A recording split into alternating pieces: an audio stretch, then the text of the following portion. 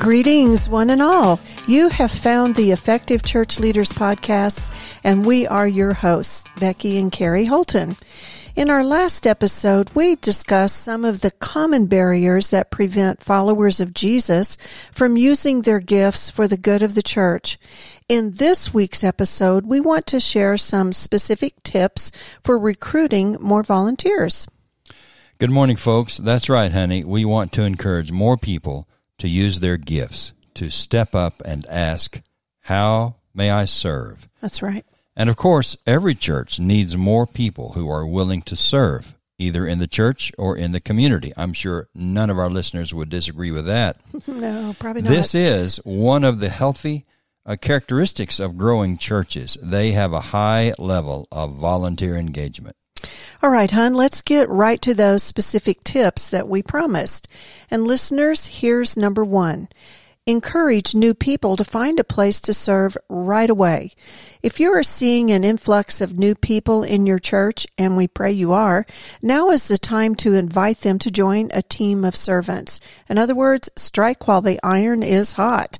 Don't wait for them to settle in and become consumers of ministry.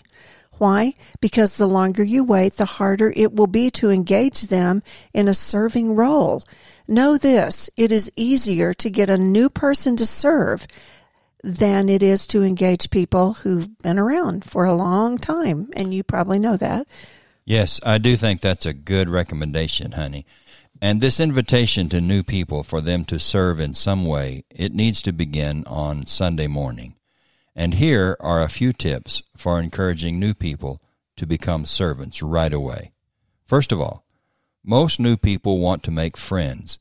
So, help them see how serving is a great way to meet new people at church and make new friends. Mm-hmm. Also, avoid promotion competitions between ministries for new volunteers. In other words, ministries should not be competing with each other for volunteers. Yeah, and in the announcements, they should not be competing with each other either, right? Absolutely. Okay, good. Here's another tip. Create one obvious place for people to connect to serving.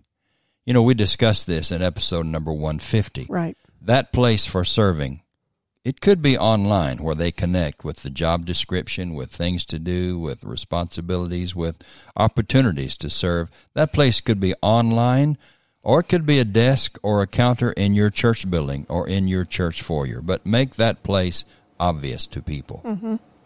Also, make the I'm interested process simple. And we talked about this in episode 150 as well. Make it really easy for volunteers to get started. Great. Okay. Encourage new people to serve right away. Here's another tip, and it's one our listeners may need to think about and roll over in their minds before fully embracing it. Streamline your calendar, your church calendar, to create space for people to serve. Now, if your church calendar is full with worship services, ministry programs, Bible classes, groups, and special events that you are asking people to attend, you crowd out the time that people might be willing to serve. Mm-hmm. Mm-hmm. In other words, less is more. That's right. It's so easy for the church calendar to become crowded until it's bursting at the seams. Many of us likely equate busyness with productivity, but of course there's no real correlation between the two. Just because your bulletin has a whole lot of announcements doesn't mean that you are being productive. Just because a church has programs does not mean that they are fulfilling their mission either. So our advice is to make it easier for people to find the time to serve by streamlining your church activity calendar.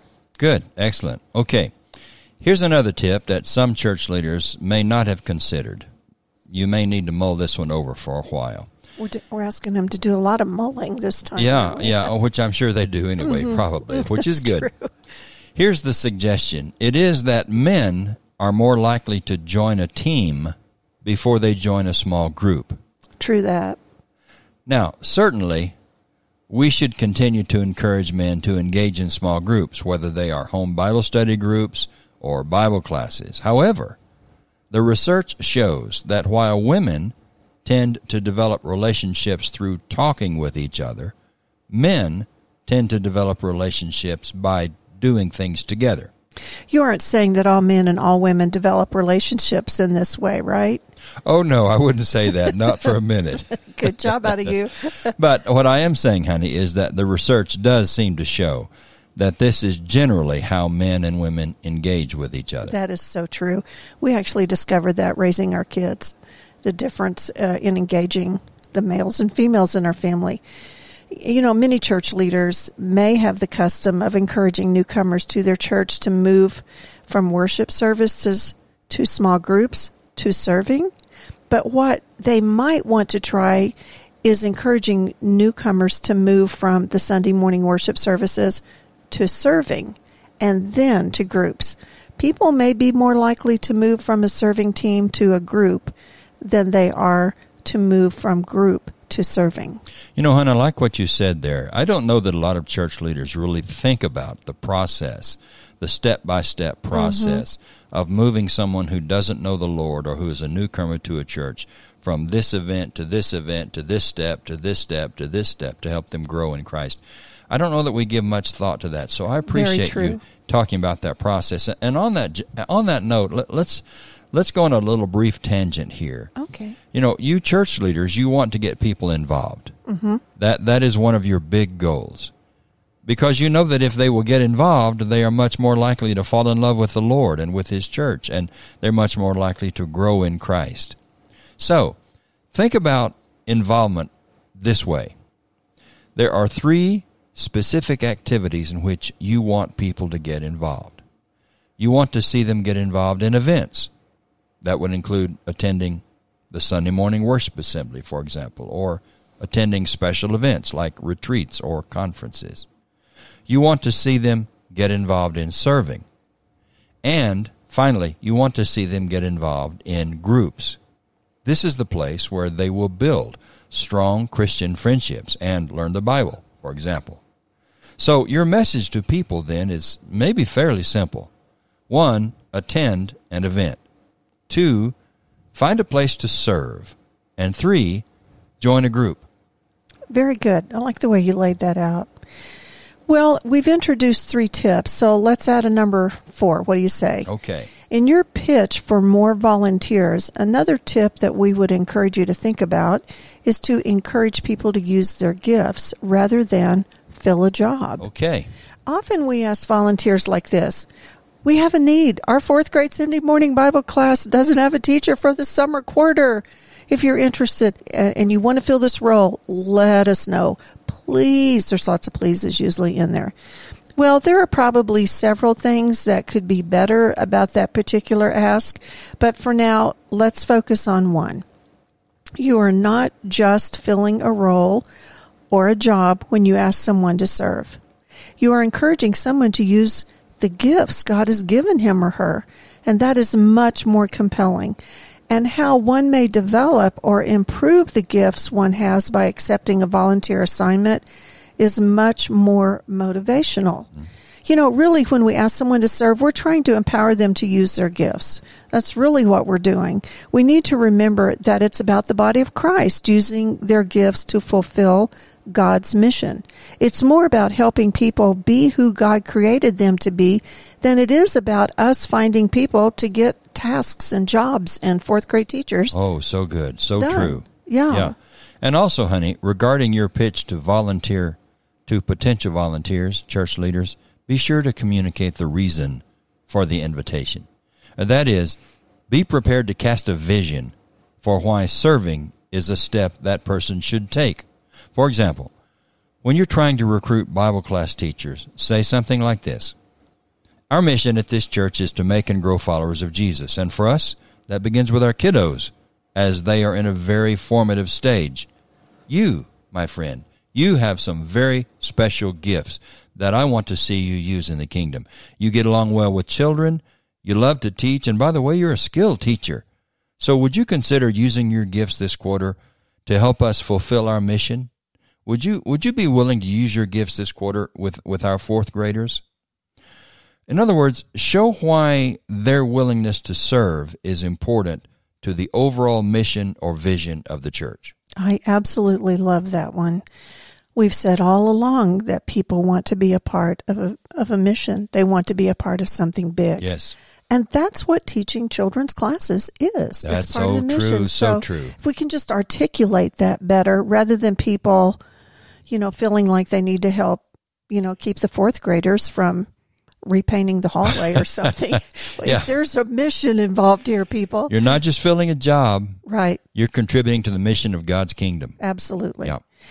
And let's add another tip, and that tip is shoulder tap. In the church, we tend to rely on promotions to recruit volunteers, and we use pulpit announcements and bulletin ads and pleas for help, or we may even put a sign-up sheet in the foyer. But volunteer recruitment is relational. That's really important to say. Very good. It's one friend inviting another friend to serve, or perhaps join them in serving. 4 out of 5 people show up to church for the first time through an invitation from a friend. I'm sure you've heard that statistic before. And the same principle works for every next step people take at your church. If you want someone to serve in a specific role, go to them. Make a face-to-face personal plea. Make it relational. And by the way, trying to guilt someone into serving, that's not ever going to work. I like that, honey. It's relational. Yes, okay.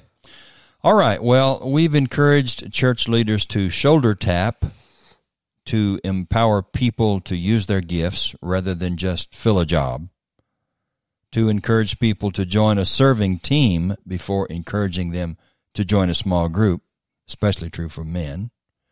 And we've encouraged church leaders to streamline your church calendar, to make space for people to serve, and then to encourage new people to serve right away. Are there any other recommendations, honey, that we want to add before we close this podcast? I think we should add one that you and I have talked about over and over for several years now. I think church leaders need to recognize that time is a precious commodity these days. I mean, it's always been a precious commodity, but I would say people are more protective of their time than ever. So when we ask them to volunteer for a role of service in the church, we need to know that they are wondering if they have the time or if they want to make the time to fill that role. Difference there. Besides, competition is growing as nonprofits, community organizations, and school systems. Everybody's looking for volunteers. We would encourage church leaders to think about these things. We're probably going to need to put more thought into recruiting volunteers than ever before because of this fragile thing called time that is gone before you get started, it seems like. I think that's so true. I also want to add something before we close, honey, and that is that we need to remember that in our churches we want to cultivate a culture of service. Oh, I like that. Yeah.